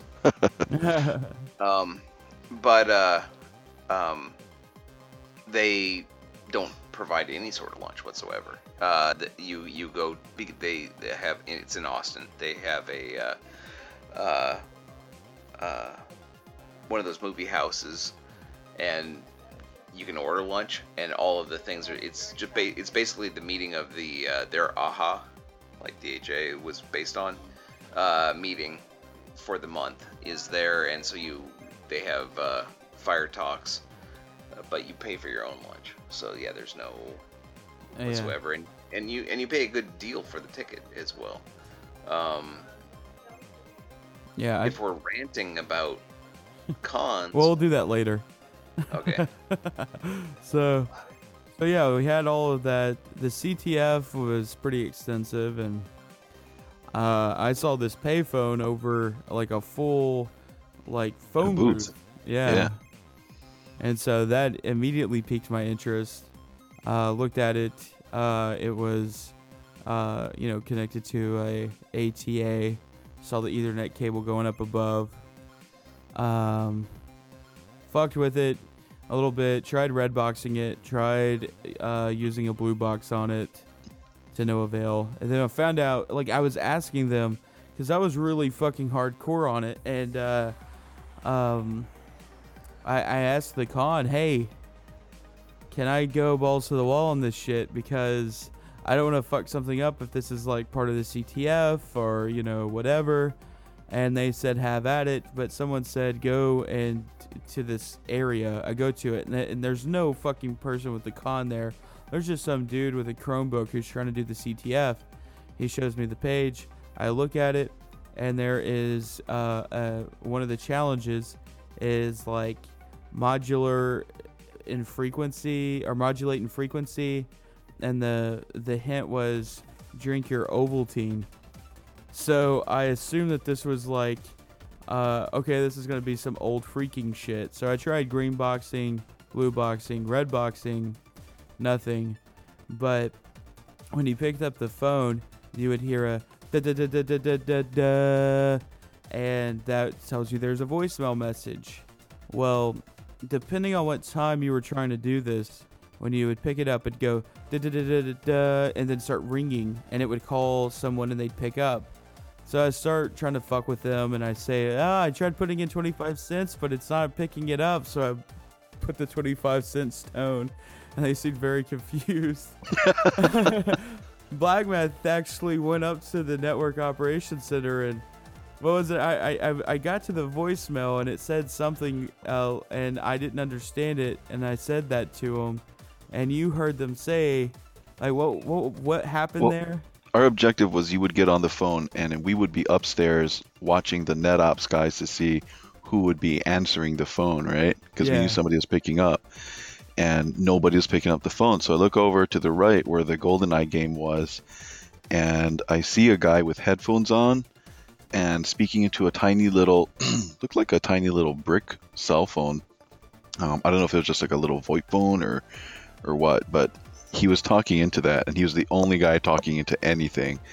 So I'm thinking, this must be the guy. And all of a sudden, he calls another guy over, and he says, what does 741 mean? And the other guys shrugs, I don't know. They have this confused look on their face. And then shortly thereafter, you came upstairs and you start talking about telling him 741 or something. I'm like, well, that's the guy then. Yeah. And that's who's answering the phone. And what it ended up being was I had to switch hook the fuck out of this thing. And basically, the way that a lot of these ATAs are set up is that they're set up for 2 lines. And, on any normal landline, if you, go off the hook real quick and you can be on your second line. So I was trying to do that to escape that auto dialer. And when I'd escape the auto dialer, I could get into the voicemail and it would say this fucking robotic message, but I couldn't make out what the fuck they were saying because it was so goddamn noisy. And luckily, Girl on Your PC could understand what the fuck was being said there. And this was on the second day, and it was 702. So I get out of the auto call thing, and I dial 702, and I get to a voicemail, the extension no one picked up. I called 700, 701, 702, 703, 704. I was going down the line trying to see if there was an extension, but only 702 worked. So I leave a voicemail saying, hey, it's WhiskeyNeon and blah, blah, blah, and hang up. 30 minutes later, go back to call that extension. It's gone now. So I don't think that was intentional at all. And they just noticed, like, holy shit, someone fucking saw an extension on here. That's not part of the game. But blackmath suggested trying 007, and there was some fucking message that showed up, and that was basically the end of the whole payphone thing. There was no way in hell I was going to be able to open up the payphone to get in there, but there was this really cool woman, maybe, who I talked to, who had this amazing story that when she was a teenager, like, she hated the payphone company. She was obviously boxing and stuff when she was younger, and the payphone company came and, like, raided her house and took all of her shit, even her soldering irons. So she had this big hatred for Ma Bell back in the day. And she had a hydraulic jack that she used to, like, break a payphone off the fucking wall. Took it home and tried to understand how to break into the payphones. And after all this time trying to pick the lock and understanding how it worked and saw how complex it would be, she eventually just got, like, a was it cobalt drill bit, and had this portable setup with her jean jacket where she could go up to the side of a payphone, start drilling into the lock, but it would take hours to do. And she would just have the receiver on, pretend like she's making a phone call while her arm is sitting there drilling into the fucking phone. After a while, she gave up and bought a bunch of super glue and just glued the fucking lock. So it took, because those things were so secure, it took Ma Bell, like, weeks to be able to unlock all of those phones, and they just ended up having to take the phones down. So that was an insane story that just happened. But blackmath, you were there when she saw me fucking with the phone. It was just like she was going back in time, and she was super excited about it, and that was really cool to see. Yeah, she was really excited. Like, while you were in the booth and we were looking around the outside, she was looking around the outside too, just like really excited. And then you, like, opened up the panel on the inside ceiling of the booth, and it was dark up there, and all of a sudden, boom, she's got this flashlight. A fucking LED high-powered flashlight. I was like, God, I need a light, and then all of a sudden, she's got a flashlight, and she's shining it up there. It was fucking awesome. But, yeah, that was the part of the CTF. I don't even know if I actually found anything, because we weren't there for the CTF, like, resolution. Maybe I'll send them an email and see if that was a mistake or what, but yeah, it was pretty cool. As far as the talks on the first day, I don't know, did we just go to one talk? Yeah. And that was that bullshit one. The OPSEC on the dark web, and all it was like how they doxed the dude. It wasn't about, like, how to, have OPSEC. It was just like, hey, we found this fucker. Yeah, it wasn't really OPSEC on the dark web, like a tutorial. It was them hunting down information related to the Paris attacks, and really more just like investigative things and information they found out due to, I guess, OPSEC fails or weaknesses in, people's techniques for remaining anonymous. So, I mean, it was a bit of a misleading title, and that's what bugs me sometimes about talks is, even with the descriptions, you really don't know what you're going to get in a talk, and majority of the time, I'm either finding that the content is not what I expected and disappointing, or the content might actually be good, but the person up there speaking just really doesn't know how to deliver. And that becomes disappointing too. So usually at any con I go to, maybe 10% of the talks that I see are ones that I actually really enjoy. So we're into the bashing cons now? Well, let's wrap up all of this shit. You're really excited. Yeah. So that was the bait and switch. It was disappointing. So after the cons, where the fun actually starts, we go to a drag show, and I get there before everyone else, and so I get us a spot, and it's this table right in the fucking center, and the show's starting, and I'm still by myself. Every other fucking, like, everyone that's there is with a group of people. And I'm just this fucking dude by himself right in front of the stage. At the drag show, I'm getting texts from Whiskey. Where are you guys? Where are you? Yeah, and I was just like, oh my god, this is a fucking nightmare. Everyone's looking at me in this fucking club. And then there was these girls that show up and they're like, you need to get the fuck out of our seat. And I told them to go fuck themselves. And then we become like friends over this shit. It's just like this lesbian couple and their friends. We kind of they sat next to us, and Zandy shows up, then Blackmath and his wife, and we enjoy the show. It was very interesting. There was a woman who looked like my 3rd grade teacher, which was very hilarious for me. And that was the same woman who absolutely hated me. I left to go vape for a bit. And while that happened, something interesting occurred, didn't it, Blackmath? Yeah, so I mean, if you're at a drag show, and especially if you're sitting up front, it's very important that you pay full attention to the performers, because that's what you're there for. And in the spirit of any drag show, if you're not paying attention, they're going to target you and really make it fun for themselves at your expense. So while Whiskey's outside vaping, Zandy decides that it's a good time to engage in a texting conversation with somebody.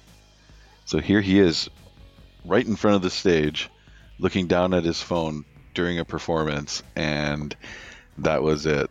Like, she just stops dancing and just stares at him with the evil eye and her hand on her hip, and the entire rest of the room, the audience just starts laughing, and I'm cracking up, and Zandy slowly looks up like, what's going on?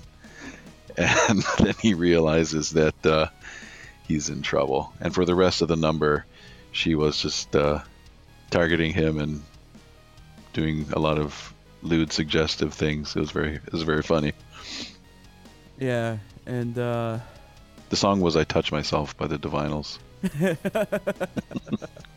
It was amazing.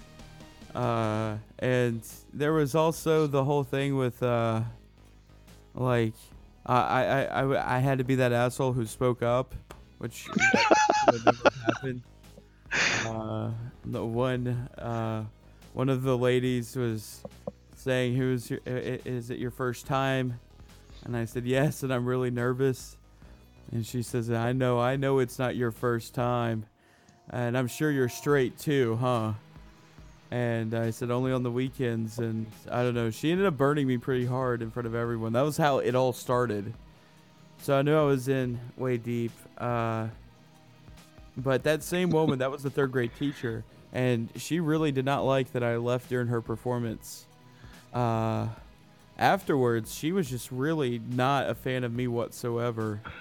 But the real icing on the cake was that this was a drag show, and there was one there was one trap that was present. And at the end of the show, when everyone's bowing, that's when I give the trap a tip, and that was the only tip I gave the entire night. And so she was just like, yeah, you're the motherfucker, you just tip you're just a horny motherfucker who tips the girl with the fake tits. She's not happy with me at all. I wanted to get a picture with her, and she was not having it. But Zandy had a picture with her, and that is one of the best pictures I've ever seen in my entire life. So that was actually the highlight of the day, was going to the drag show after the fucking conference. Day 2 starts. We get up there. We only go to one talk again, and that was Virus's talk on ransomware, which he tricks people on 4chan into downloading his fake ransomware. That was actually a good talk.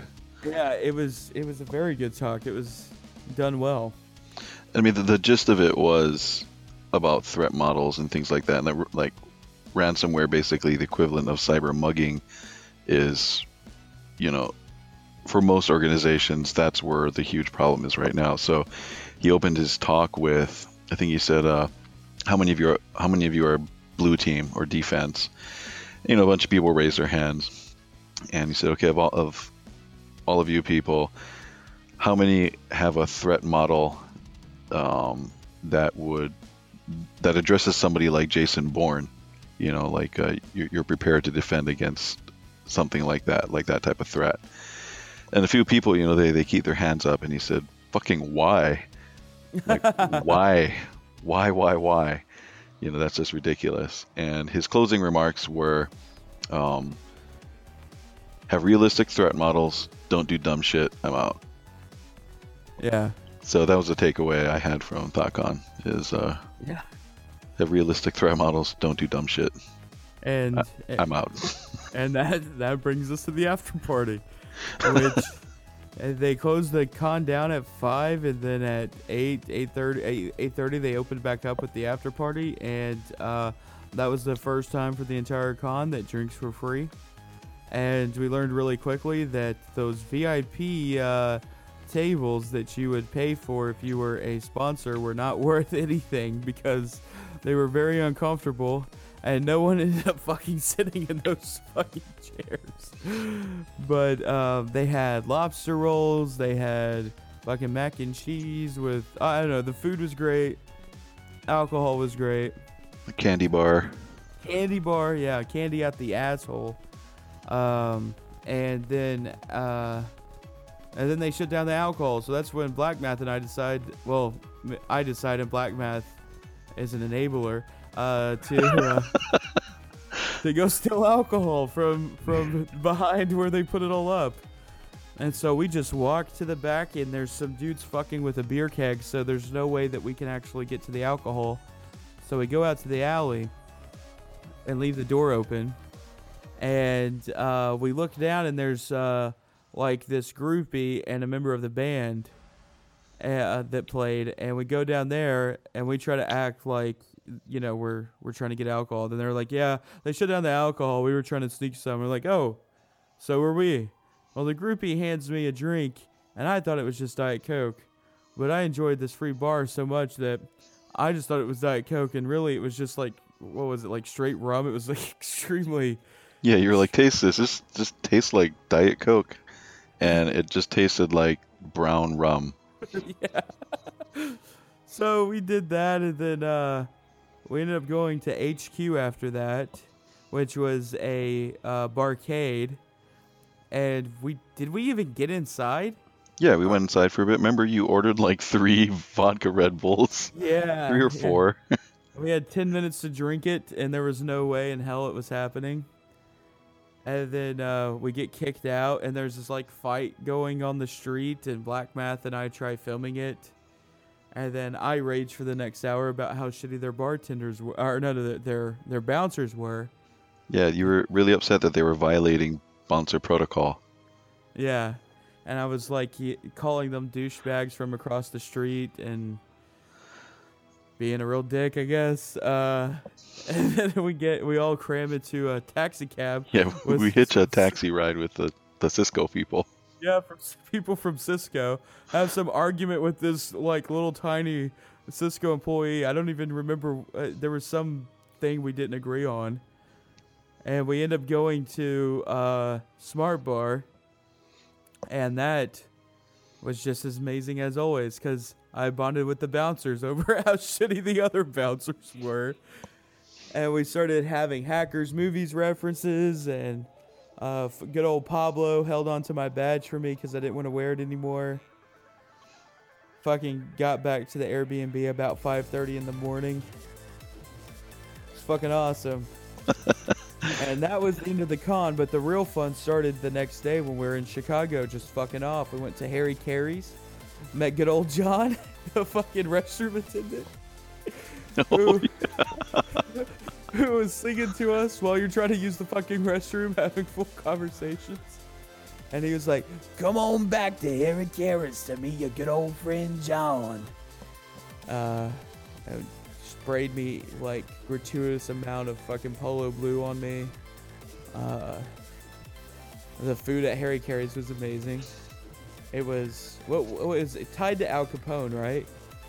The building it's in was owned by Al Capone's top enforcer, and it still contained the original vault and hidden underground tunnels that they found.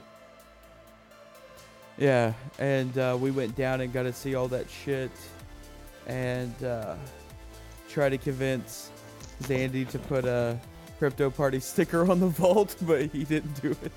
He threw it in the vault.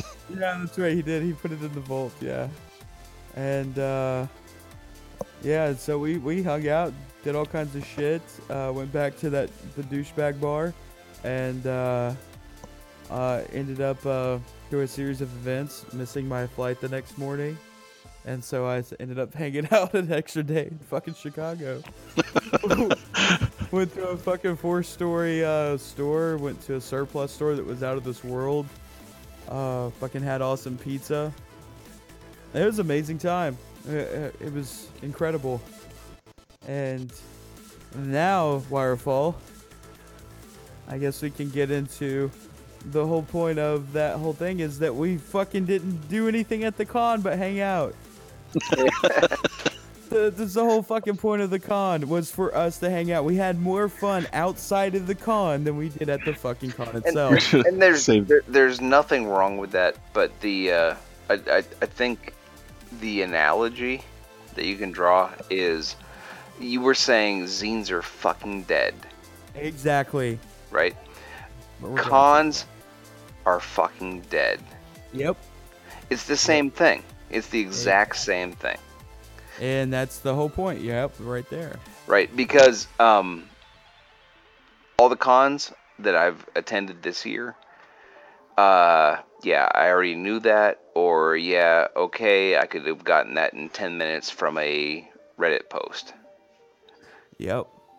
So there is a social interaction that I truly believe we need, but zines, cons, it's all the same fucking thing.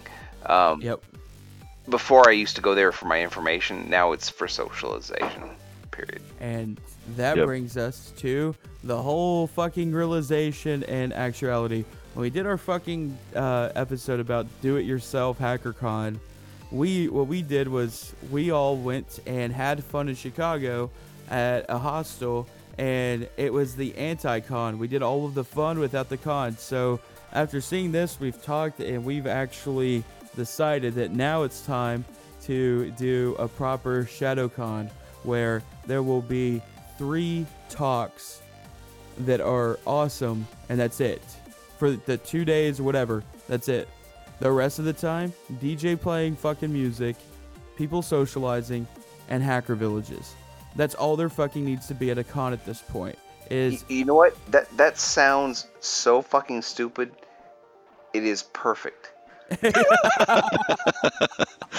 is. That is exactly. You need to have 3 talks, because that's all that could possibly be that is fucking cool, real, new, exactly. breaking shit. And the rest of it is networking.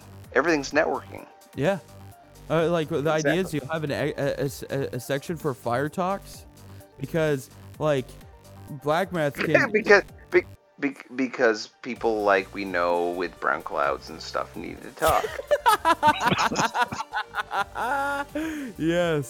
Yes, and see, blackmath, like, he can speak to how pissed off I was at this fucking conference. It's like, what the fuck is this? Like, the talks that we see at DHA are tenfold better than what we're seeing at a fucking proper conference. You know what I'm saying? Like, my problem is, because I just go local mostly, and I've seen that talk for the past fucking year at every con I've gone to. Oh my god. Jesus Christ. How can you accept a talk that's, I get it that you elevate it because it's been given it another talk, but that was in the same fucking state. No, you don't elevate that shit. How much have you had to drink, Wirefall?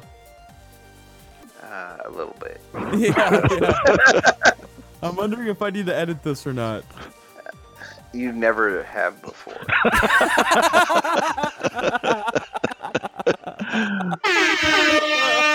Oh, welcome to ShadowCast. Should you have before? Yes. All right. Well, maybe I'll just eliminate the title, or maybe I'll just leave it up. Who knows? But yeah, that's a great point. The fact is, there's only a couple of talks that you actually want to fucking see, because, like we've previously discussed, HackerCons have been invaded by Blue Team. Yes. So fuck it. We'll have a HackerCon where there's just a couple of talks, and that's it. The really good ones. There can be fire talks, and people can go fucking crazy with the fire talks. Do whatever you want, because the people who will give a shit about the talks will go there. Everyone else can fucking converge and do their networking and hanging out. That one time a year where everyone gets together and has a blast. And that's basically what I feel and blackmath feels and a lot of other people feel is the solution to this, is just having a con that's the anti-con. In fact, maybe the fire talks can be inside of a unisex bathroom at the venue. That works. And we can get old John to go over there and be the attendant. Yeah. You have to be the bathroom attendant if you're going to give a fire talk. But yeah, so that's our idea, and that's what we want to do. And nothing against THOTCON, because the con itself, the people who organized it, they did a fucking fantastic job. I mean, like the aesthetic of their website, the gear that you got, all the swag. I spent like at least $80 on swag, actually probably more. I mean, I just hooked it up here at the lab using Woody's 2600 Atari 2600. I got a 2600 cartridge from THOTCON. I pop it in, and it's got the THOTCON logo, and you're sitting there playing a game on an Atari cartridge. You know, they have all these cool fucking things, and that's why I bought all of their swag, because it's fucking awesome.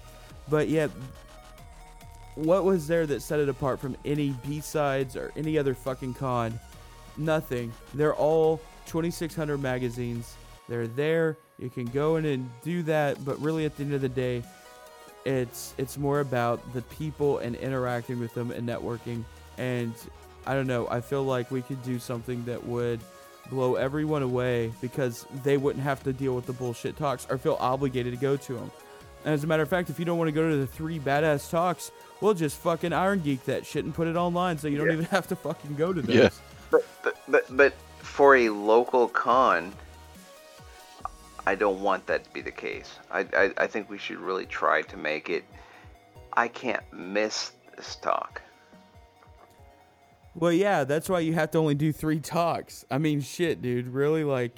No, when people go to DEF CON, they go to DEF CON to fucking party with people. Let's be honest. See? Yeah. Exactly.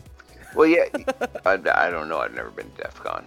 Well, here's the thing. Why go to DEF CON? You can just watch all the talks online anyways afterwards. Yeah. So what the fuck's the point of attending the talk? Well, if you had a few that were really badass, then people would go. But then it wouldn't be like I'm spending my whole day listening to some dickwad talk about fucking IDSs and shit, when that's old news anyways.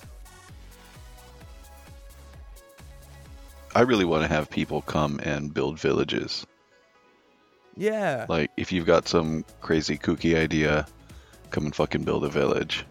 I mean, that's one thing that, like, for as ghetto as Freaknik is, there are all kinds of weird things going on. Like the guy that sets up the fucking photo booth in the halls and shit every year.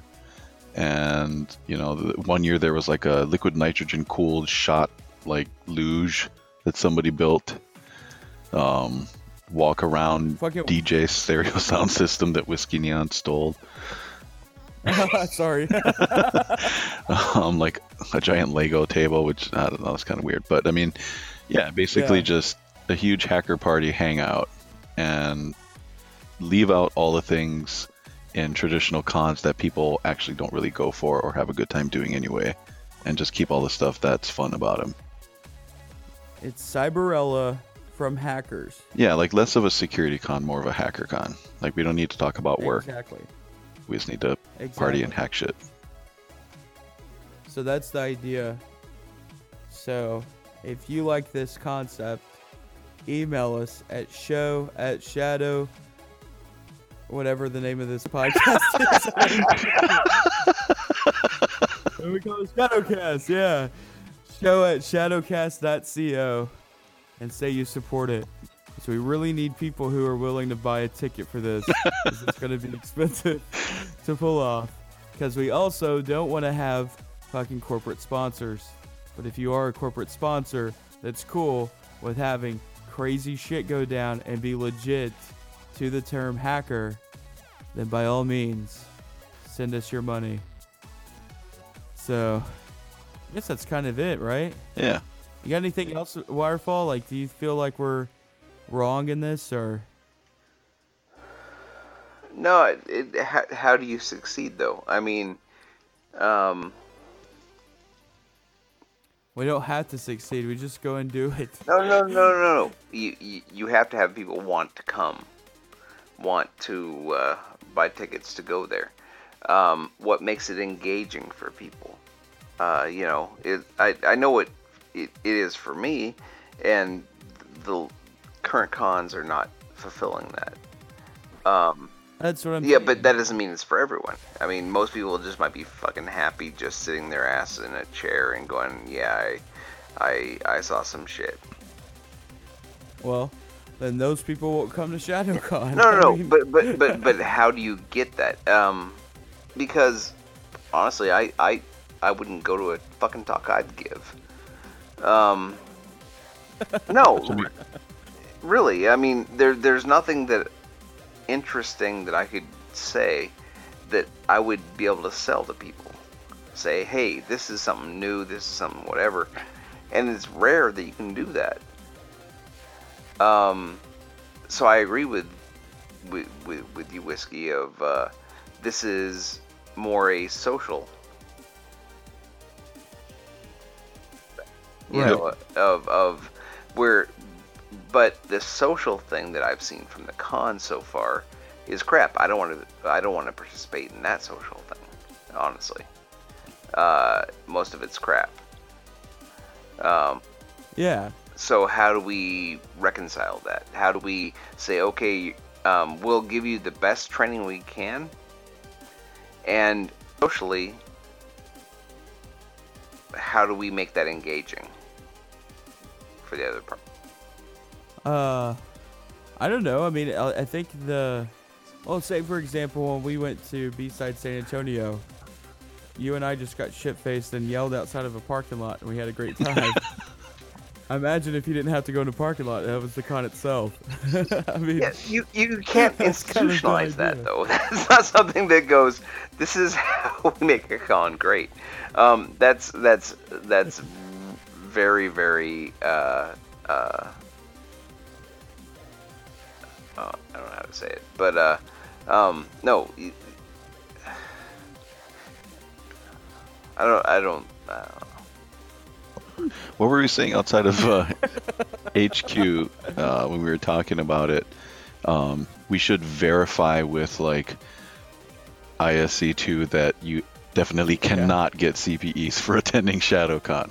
Like, yeah, make it. Oh, it's like this. This is the kind of how I feel. Like you look at Sammy Camcar. You know, he puts a really cool shit out, right? But he does it on his blog. It's not at a talk. It's not at a con. It's not at a talk. There's a lot of people in infosec and hacking that don't really like cons, and I feel like that's the main problem is that you're gonna fucking have all these talks and shit. Then you feel like an asshole if you don't go to these talks.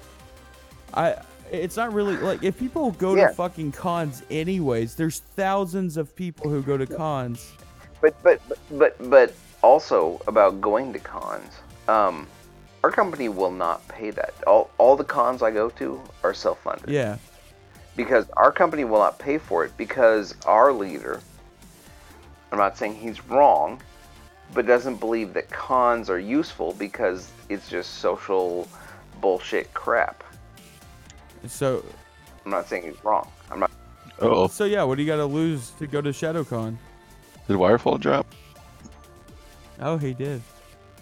Well, ladies and gentlemen, I don't know, man. I mean, look at other like festivals or cons or gatherings. I mean, a lot of people still get it. Like look at anime cons. You have people dressing up in cosplay and things like that, and they're there to have a good fucking time. Or like look at Burning Man, where it's completely devoid of. Hey, welcome back. Okay, thank you. Welcome back. I mean, I think that's the point, right? Is to get away from careers and infosec, because 90, well, maybe all hacker cons nowadays that call themselves hacker cons are information security conferences, maybe with like a black hoodie over it, right? Yeah. I mean, that's kind of what THOTCon was like. I mean, it had sort of a hacker vibe, but I mean, it was very much a security conference. And you know, when we went the insecurity side. Yeah. And that's a great point, bringing up like an anime con. Like, girl on your PC and I went to the fucking anime con. What did we do the whole time? We didn't go to any fucking talks. We went to go into a talk and we saw how fucking bizarre it was, and we turned around and left. Like, no, but it's what you brought up before of the zines, is they don't have a place in the future, right? Because of the Twitters, our whatever subreddit. Really, the cons, if it's not social, they don't have a fucking place, because that's already, all the information is already available. Yeah. You know, before it was a place to disseminate information. But if you're at a con and you're getting new information, then you don't have a Reddit account. Yeah. Or it's some 0-day shit that's being dropped on you. And if you do, it's fucking for publicity to fund some company. Period. Well, that's the fucking point, though.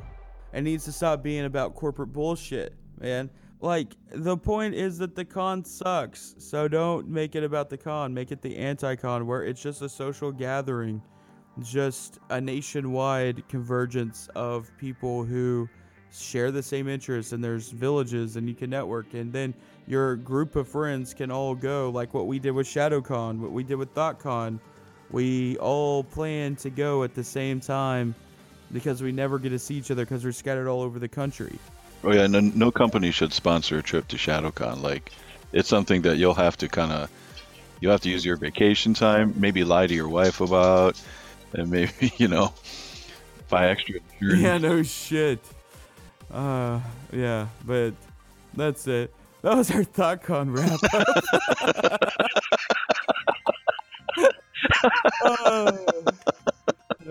You know what THOTCon was? THOTCon was like ShadowCon. I need to find an ATM. Yeah. Quote of every WhiskeyNeon outing. I need to find an ATM.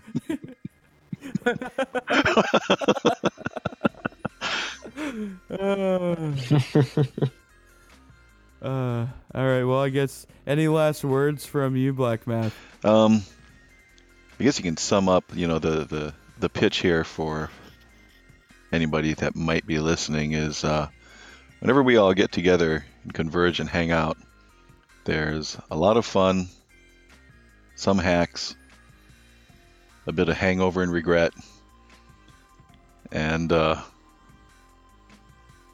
going to a lot of ATMs. So if that sounds like fun, that sounds like fun. Send us a note and maybe a volunteer to contribute somehow. Exactly. How about you, Wirefall? What's your last words?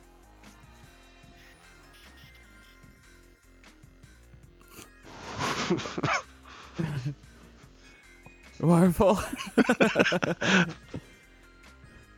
I guess it's, I hope you edit this. Well, most importantly, I really hope that everything got recorded, but we'll find out. So thank you everyone for listening. Again, if you have any feedback or tips or comments, email us show@shadowcast.co. I remembered the name of this podcast that time. And remember to tip your local drag queen. And as always here at Shadow Systems, we encourage you to hack the planet.